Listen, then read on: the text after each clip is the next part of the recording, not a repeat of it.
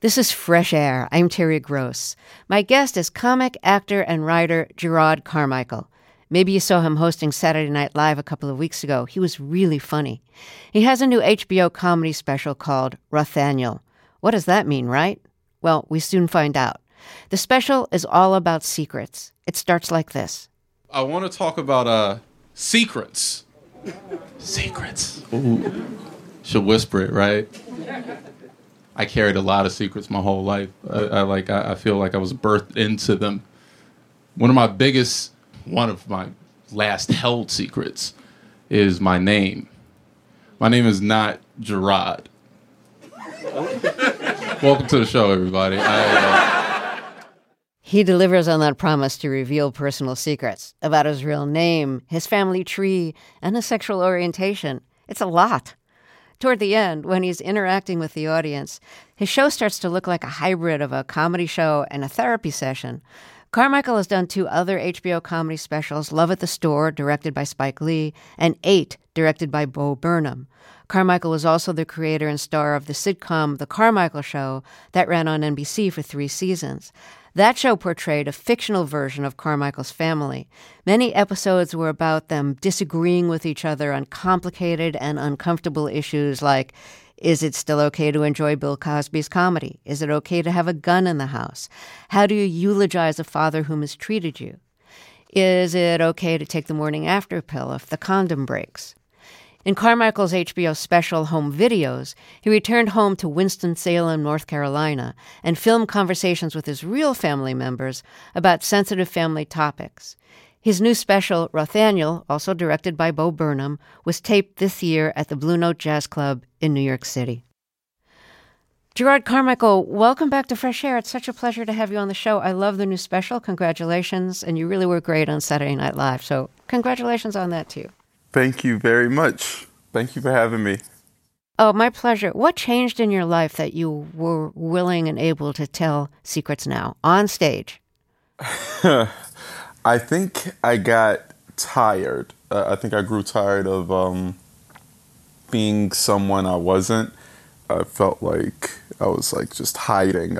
They call it being in the closet, I guess, for a reason, because it does feel like you just have walls up. You're just I felt like I was walking around with a mask with my face on it. I think it's the best way to describe it. And it just, I started being more honest with my friends. I started being more honest in my life. I don't know. It just kind of all over the past couple of years, it all started happening. It all started coming out. I came out. Family secret, the things I talk about in the show, started coming out. I felt freer. I feel freer. I'm still in the process, but the show just captures a moment just where I just wanted to feel free. Before we get to coming out, let's start with your name, which you tried to keep secret. Jerrod is your middle name. Your first name, as you reveal in the special, is the title of the special, which is Rothaniel. Tell us about the origin of the name. The name comes from my father. He named me after my 2 grandfathers, his father and my mother's father. Robert and Nathaniel combined the 2 names at birth and never really used it. We immediately started using Jerrod. It's mostly all I remember since I was a kid. No one ever called me Rothaniel. I was embarrassed, very ashamed. It was a secret. And, as a child, I already felt different enough. And right. I don't think that the name helped. And so it was big. It took up too much space, and I didn't want it. I didn't want any parts of it. So what did you have to do to keep your name a secret? Well, I hid it as much as I could.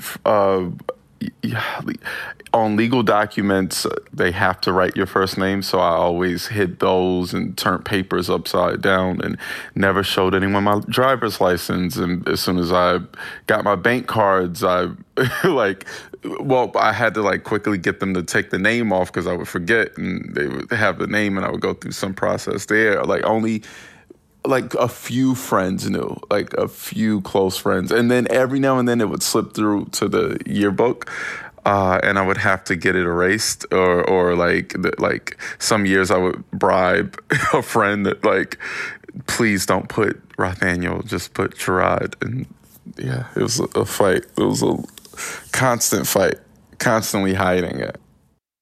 You had to keep a lot of secrets as a kid, and one of them was about your family tree, your grandparents, your father, and all the extramarital affairs they had and all the outside children that they had. It's a lot. One of my grandfathers had dozens outside of his marriage, and the other had a few himself, and including my father, who had a few children outside of his marriage to my mother, which I knew about. I found out about at an early age, and it's in my family history, in a real way, and I think it's more common than in the South. I feel like a lot of families where I'm from share that secret, or have families like that, or at least know families or in families like that some way. What about your friends? You were keeping the secret about your family tree, but were your friends in the same situation? Oh, I have friends in broken families. It's a lot of broken families, children with who don't know their fathers, or a group of children with one set of parents and step siblings with it's a lot of that. None with my exact story, but yeah, definitely a lot with just outside kids. Just even that expression, is just it's insane. Outside kids. There are a lot of outside kids. So your mother didn't know about this, or at least she acted like she didn't know, and your father didn't know that you knew. How did you know that he was having these other relationships and had these other children? It's a small town. I'm from Winston-Salem, North Carolina, and I had instances where a friend seen him with his aunt and told me about it, and you hear whispers, and I don't remember any exact moment where I found out, more so just piecing together little clues, things not adding up. It's funny, he actually taught me to be very inquisitive and to question everything, so I guess I used those powers against him. But things just didn't add up. So these are powerful things to be carrying around as a child. You're hiding your name. Yeah. When you figure out your sexual orientation, you're hiding that. You're hiding the truth about your father's relationship. You're hiding it from your father. You're hiding his relationship from your mother. You're living with them. You see them every day, and you have this huge secret you're carrying around about their relationship. How did you bear all that? It's something you figure out later as an adult, reflecting on your childhood, or going to therapy, or talking to friends, that you didn't. I thought I did. I thought I bared it. I thought I bared it without consequence, I should say. And I didn't. I didn't go out unscathed. It's definitely things that affect my behavior to this day. Fears, my hypochondriacal nature. All things kind of stem from mistrust. But at the time, it's just, I don't know, I was scared. I think I lived in fear. It was a lot of consequence or stakes to to everything. How could you even trust your father knowing how he deceived your mother? Did you wonder, like, what else don't I know about you? What else are you hiding? Yes, it definitely causes me to have like fear of a duplicitous nature of all things. All, everyone. I question everything still, and I'm sure that has like a huge effect on me. It should be said that my father is very fun. He's charismatic. He was good to be around. I was excited. He used to wrestle with us in the backyard. We would. I was obsessed with wrestling as a kid. He still watches wrestling, and he would pull up in the driveway. All of my friends loved him, as well. He would pretend to be The Rock and just get out and talk trash, and we would talk trash back, and sometimes get out the camcorder and like film each other, with water hoses tied around a clothesline, to resemble the ropes, and like mats laid out on the grass, and just like slamming each other around. And my dad would be out there with us. He would play video games with us. He would tell stories, and he was one of the few fathers in the neighborhood. Again, a lot of broken families, and it was a role that he took on kind of silently, just, being a father to many of my friends who would just be at our house. My mother would read the Bible to us. My father would make us laugh, which made it all the more devastating, I guess, that there was this like other side of a person that I didn't see, something I didn't know about. But I love him. Especially with your mother reading the Bible, like your mother's reading the Bible to friends, and you're keeping this really big secret about the family. That must have been strange. Well, again, also like later in life, you start realizing really irony and a lot of the Bible verses that my mother would read and how they would reflect situations that she didn't know. Jeremiah chapter 33, verse 1 through 3. Call unto me, and I will answer thee, and show thee great and mighty things which thou knowest not. My mother would read that, probably still reads it daily. And I guess I found it funny then. It's ironic now. What does that passage mean to you? Well, it's someone searching for answers, the unseen truth. But like, I would hear verses like that Jeremiah verse. She would always do verses about protection, and I always felt like I was guarding her. And one time I went home a few years back, once I moved to LA, and I was visiting. I went to church with my parents, and the pastor started doing like this somewhat prosperity teaching. It's very popular, obviously, in most churches. We don't have to get into it. But anyway, he was talking about sowing a seed, as they call giving money. He was saying that just whatever you give, you'll receive tenfold, or I'm not sure, whatever the amount is, by the end of the week. And he's saying this on Sunday. And I watched my mother go into her purse and put money into the envelope. And I'm like, obviously me just like kind of mocking it in my head. I can't believe you're doing it. I think I mocked it out loud in church. I whispered, I can't believe you're doing this. Like, you're sowing the seed. Like, we should know better than that. And she gives the money. We go back home. Anyway, I'm staying home. I always stay home for like a few days whenever I go. And whenever I leave, I always give my parents cash. I like plant a certain amount of money in like their sock drawer and hide it and let them find it after I go. And like a decent amount of like pocket money. but and not to be gross and say amounts, but I'm like putting $2,000 in my mom's sock drawer, and having a flash to the $20 she put in church, and I'm like, damn it, they got me. Like, it got me again. Like, look at me. I'm like a pawn in this relationship between God and my mother.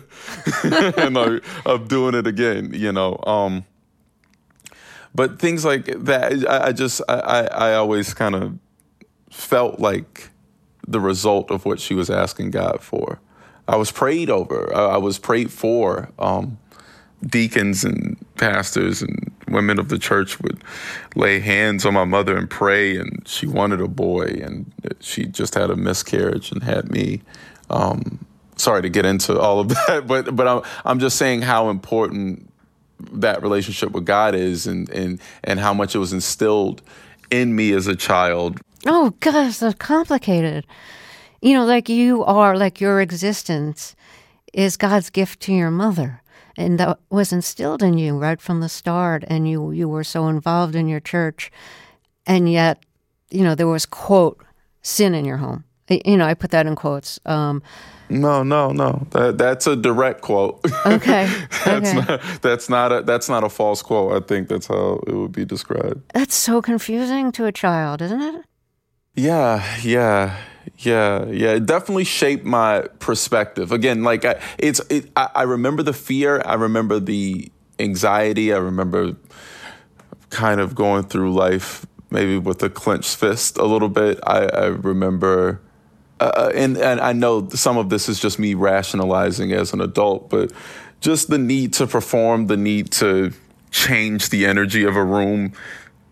If a secret could potentially come out, or things could go in a direction that I thought had great consequence, you know, maybe something that revealed my father or me, like, you know, it was too dangerous. So I you know, always probably tried to control conversation.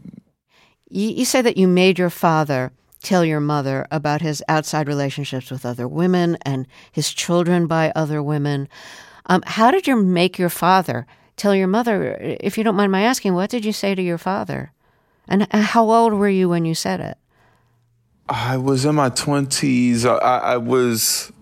I was in London shooting a movie, and you know, I almost hate to admit what the like the straw that broke the camel's back was. Mostly because I'm embarrassed that it's not for a more righteous reason, but my father had booked a hotel room, and he and my brother have the same name, and the email confirmation accidentally went to my brother, and I found out about it. And at this point, I was offering financial support to my family, and something about using my money to cheat on my mom felt a little egregious. Like, it felt like a little bit too much.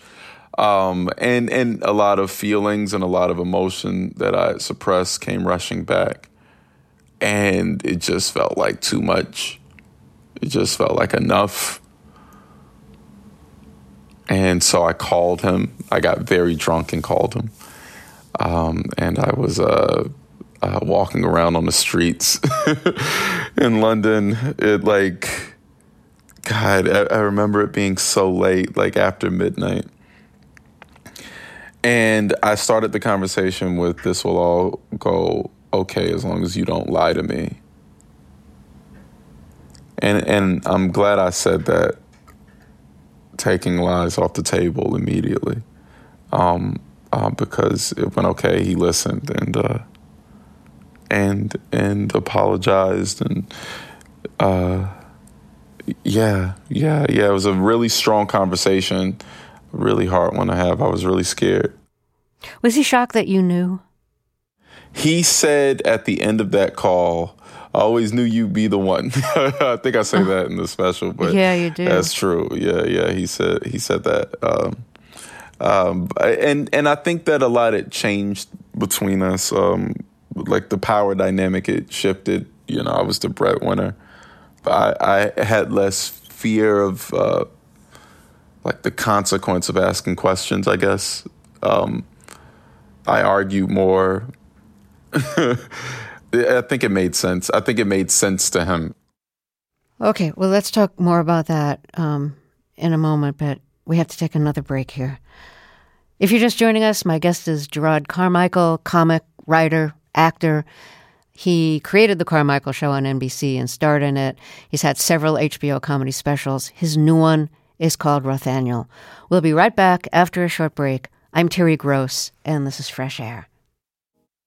Let's get back to my interview with comic, writer, and actor Jerrod Carmichael. His new HBO comedy special is called Rothaniel. It's all about secrets, about his real name, his family tree, and his sexual orientation. He also created and starred in the NBC comedy series The Carmichael Show, about a family loosely based on his own who constantly disagree on issues relating to politics, guns, abortion, everything. He's also had other HBO comedy specials, and again, his new one is called Rothaniel. So, continuing with you telling your father that he had to tell your mother about his affairs, about his children outside of their marriage, and so you told him he needed to do that, and he did it. He told your mother. Did you worry that maybe your mother was better off not knowing? Maybe the best thing for her life was to continue living without that knowledge, without that really painful knowledge? Yeah, of course. I mean, I thought it would be over. That she'd leave him? You say it and it's over. Well, I don't even know what I thought the exact reaction would be, but something explosive. Yeah, I thought it would be devastating. Well, you asked your mother about finding out about this in your special home videos. So I thought I'd play an excerpt of that in which you're asking your mother about, learning about these secret relationships and staying with your father in spite of it. You ever think about leaving? I did at first, for sure. Oh, yeah. Yeah. Now I'm not, no. I'm good. No moments of resentment, no moments of anger? No, I chose not because I know resentment would build in. So that's why, like I said, it was a gradual thing that I'm not going to sit here and say the hurt and anger didn't try to build because I'm human. But maybe I suppressed some of it, but then I got enough talking and asked enough questions that, I don't know, like I said, I'm pretty much content. And it's on him to prove to me that I can trust him again, so it's not on me. Has he been proving it? For the most part. Do you question him now? Yeah. Really, I don't really have to question because he's so on it now. He opens up and tell me, well, as far as I know, everything. It's hard for me to let go and understand. Okay. You know what I mean? Like, just go like, because I know, I mean, you're my mother, I know you very well, and I know that you actually don't stay up at night thinking about it. No. What brings you that? How do you have the ability to do that? One name, Jesus. Getting back to the church again. So, do you think in retrospect that you did the right thing in getting out the truth? Well, yeah, always. That was a lot to hear, to play back. One, because I haven't been talking to my mother a lot, so just hearing her voice first thing in the morning is a lot for me right now. You said you haven't been talking to your mother a lot. Is that because of the special and because of airing family secrets in public? It's around that. It's before that. It's a little bit of a rift and I don't know why I'm saying a little bit. Definitely a rift, a strain on the relationship, mostly because of lack of acknowledgement. Things that I talk about in the special are still happening, or still not happening, I should say. And that's hard for me, realizing that it was making it harder to love myself it's a hard thing to say, and that's why I'm pausing. I'm sorry for... No, it's all right. But loving myself requires me to not feel like the core of my sexuality is just wrong, right? And if it's not validated, or even acknowledged that I'm gay, it just triggers a little thing in my head that starts to feel that it's wrong.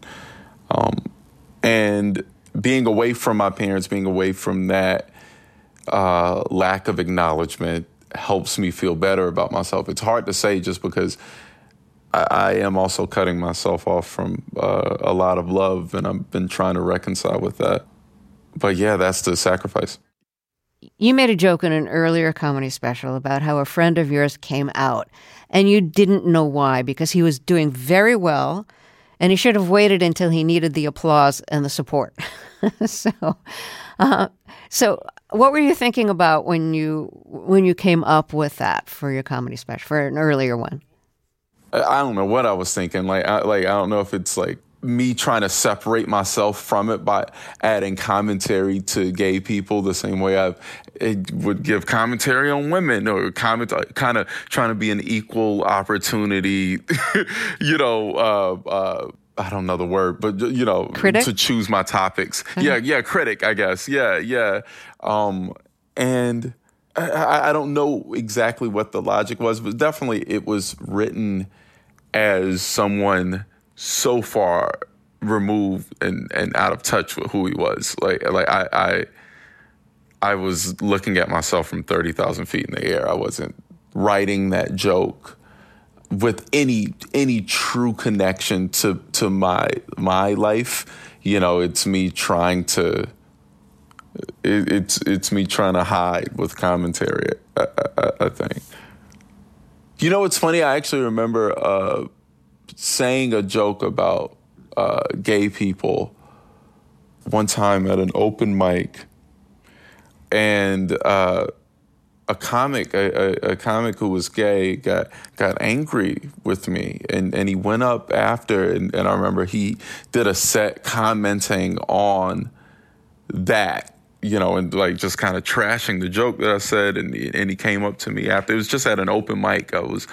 This was years ago, and he came up to me, in the lobby, and just said he didn't like it, and I remember actually apologizing to him, maybe a little bit to myself, but I just remember thinking I don't want to be that person. It was self-hate. I think that was like a little peek through of like, oh, wait, is that what I'm doing? Like it was, so I don't remember the exact joke, but it was aggressive. I remember it being like some aggressive joke.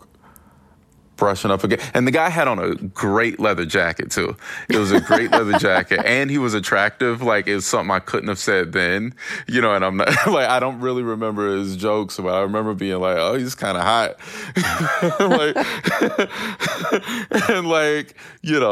Yeah, I felt bad. Let me reintroduce you here. If you're just joining us, my guest is comic, writer, and actor Jerrod Carmichael. His new HBO comedy special is called Rothaniel. We'll be right back. This is Fresh Air. Let's get back to my interview with comic, writer, and actor Jerrod Carmichael. His new HBO comedy special is called Rothaniel. It's all about secrets, about his real name, his family tree, and his sexual orientation. You've said that there's been periods in your life where you thought you'd rather die than come out. What were the consequences that you feared?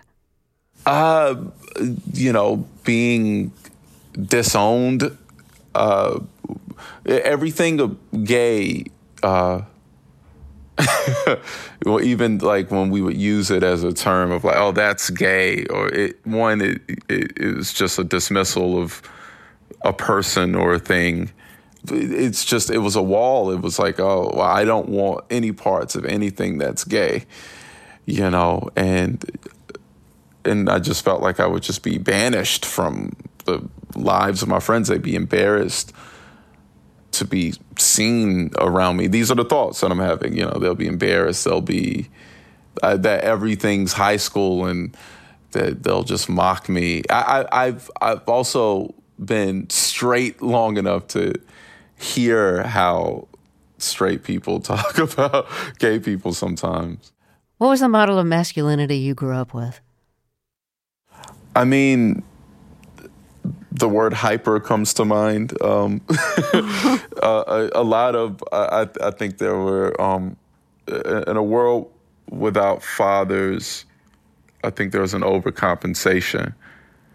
So people find fathers elsewhere. You'll find a father. You'll find like you need it for balance. And unfortunately, a lot of my friends didn't know their dad and, you know, found it from other guys who didn't know their dad.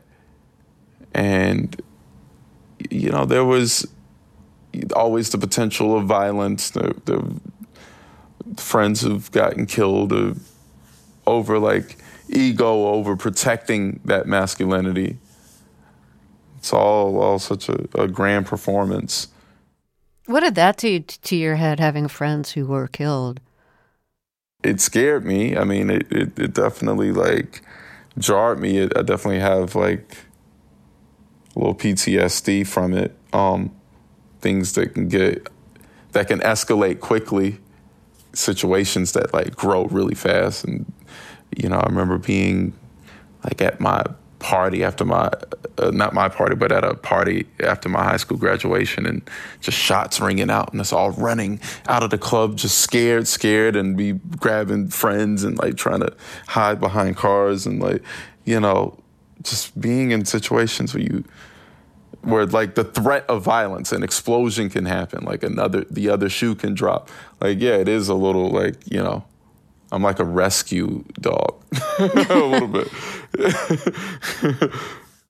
Did that add to your fear of consequences if you came out, if people knew that they'd see you as being more vulnerable and there are guns around and the consequences could be like fatal? Yeah, definitely. It makes you watch what you say. And yeah, there are just rules. There's so many rules. Masculinity can be very, very rigid. Don't smile in pictures. You know, like it's a lot of people just on guard. It's a really masculine culture. You know, you're taught to get as much money as you can. You know, girls, protect your family, that type of rhetoric, which are important, but it's definitely like a by any means Malcolm X kind of version of it that I was raised on. Like I guess that's why the word hyper comes to mind. It was definitely like you know, man, capital M. Race was an issue too when you were coming out, in the sense that like one of your boyfriends was white, and in one of your home videos. And Home Videos is another HBO special, an earlier one. You're talking, I think it's to your sister, to one of your sisters, and you say, how would you react if I brought home a white girlfriend? And she says, you know, that she wants you to embrace Black love. And you kind of question, like, well, you know, what does that mean? But anyways, so when you had a white boyfriend and you were keeping secret that it was a boyfriend and that the boyfriend was white, like, can you talk about that the double secret, the like racial and sexual secret? You know the racial part, less of a secret and more of something that I need to explore in my own life about being. I find men of all races very attractive, but like what root of self-hate or fear causes me to not date as many Black men as white men, you know, like, and that's something that I'm cautious to say it's a mandate I want to change, because it just sounds so false and corny and not organic and whatever. But I am exploring, like, what is that, right? And there was this movie called Beach Rats that I loved. And I was in the closet at the time, so I couldn't express how much I loved it. I love that movie, and it's about, I won't spoil too much of it. It's worth seeing, but it's a closeted young man who hooks up with guys from the internet, but he hooks up with older guys. And one of the older guys asks him, "Why are you into older men?" And he says, "Because you don't know anyone that I know." And it's such a powerful line. And I feel like, that fear is in me, or was in me. I'm trying to eradicate it, but that fear of, oh, is this my friend? Is this, especially earlier on when I was like hooking up and it was more discreet and like trying to keep a secret. I was afraid of being with a black guy because he may know my family or may know it's illogical, but like it's just this fear of association, this fear of, it's just too close, and it became all too real. That's messed up. It's self-hate playing out. Let me reintroduce you here. If you're just joining us, my guest is Jerrod Carmichael. He has a new HBO comedy special, which is called Rothaniel, which, by the way, is his real first name, which he kept hidden most of his life until now. So we'll be right back after a short break. This is Fresh Air. How old were you when you realized you were gay? I don't know because I've had experiences with other boys when I was a kid, and I've had, little secret things here and there throughout my life. But when I was younger, when the internet and internet porn would come around, I would watch gay porn. And then immediately after, I would watch straight porn, almost as if to cleanse it, almost as if to get rid of what I just done, to cover up the sin, to kind of hide it, right? Like, and it's a silly psychological game that I play with myself. It's a game of one. No pun intended. But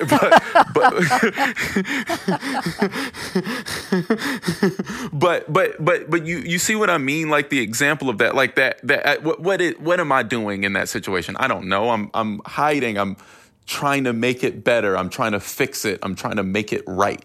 Like the little psychological things like that. To make it go away. That I would try and do that to myself. And so when I was younger, I believed myself to be on a straight path. Eventually, I would have convinced myself to marry a woman in some world. I would have. I definitely was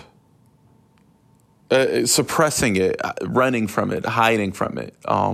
So how long before I realized that what I was gay? I don't know. It just kind of became undeniable. And I guess later in life, I was, I'm someone, and I'll use air quotes, that probably leans a bit more masculine. So I could hide it. I could have never come out. And, some people suspect, if you know my affinity for Dries Van Noten, but for most of the world, I was straight presenting. So I was able to hide, even as a kid, I didn't really play sports, but, my jeans were just baggy enough to be trade, to be. Well, we talked about how deeply religious your mother is. And in her view of Christianity, like homosexuality is a sin. Like she is really having trouble accepting that. And that is part of the reason why you've had such trouble accepting it and being open about it over the years. But, you say that you're still Christian, but that it's taken a lot and that you've had to reconfigure God and what God is in order to accept yourself and kind of rebuild from there. What was church like when you were growing up? Fun, actually. It was fun. I sang on the choir. I had a lot of fun. Even as a child, I would go to Bible study on Wednesday nights and just, get in arguments about faith. And it was really fun. It's a great social event, Sunday morning. I had friends. There were a lot of kids at the church. I used to run the sound room for a little while. Very, very involved in the church plays, and it was like my first performance space. My mom was an usher, and I've always been obsessed with microphones my whole life. And she used to, like, after church, she would hold me up to the mic when the church was clearing out, like when they were like shutting everything down. She would like hold me up to the mic so I could speak in it, because I just love the sound. Like, it's just such a miracle. And church was just like the first place that like gave me a microphone and an audience, and it's a great show. It's an excellent show. Did you ever do comedy in church? I mean, I probably did comedy everywhere. I mean, but yeah, definitely, I was pretty funny there, and it was always fun to make adults laugh. Like, I was one of those kids who really liked making adults laugh, because making other kids laugh was easy. You could do something big and slip on a banana peel, but like adults, you had to use intellect to make adults laugh. So I love making go and like laugh and argue and have honest conversations about God and yeah, it was so fun. I'm sorry, I don't even know if I'm answering your question. I'm just like reflecting on it was a great space. It was a lot of laughs.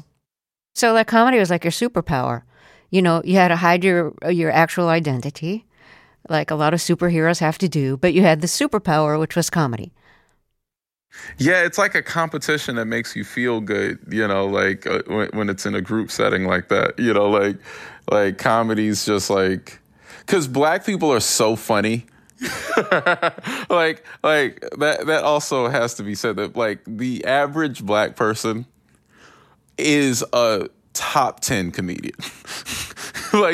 just like a church Black person, like it's just so many laughs. Like the culture is funny. Like the culture is, I think that's why Black people are so cool. Like we're able to like laugh at things and even laugh at ourselves in certain ways. Like it's like, like everybody's kind of like telling jokes and like it's a funny environment.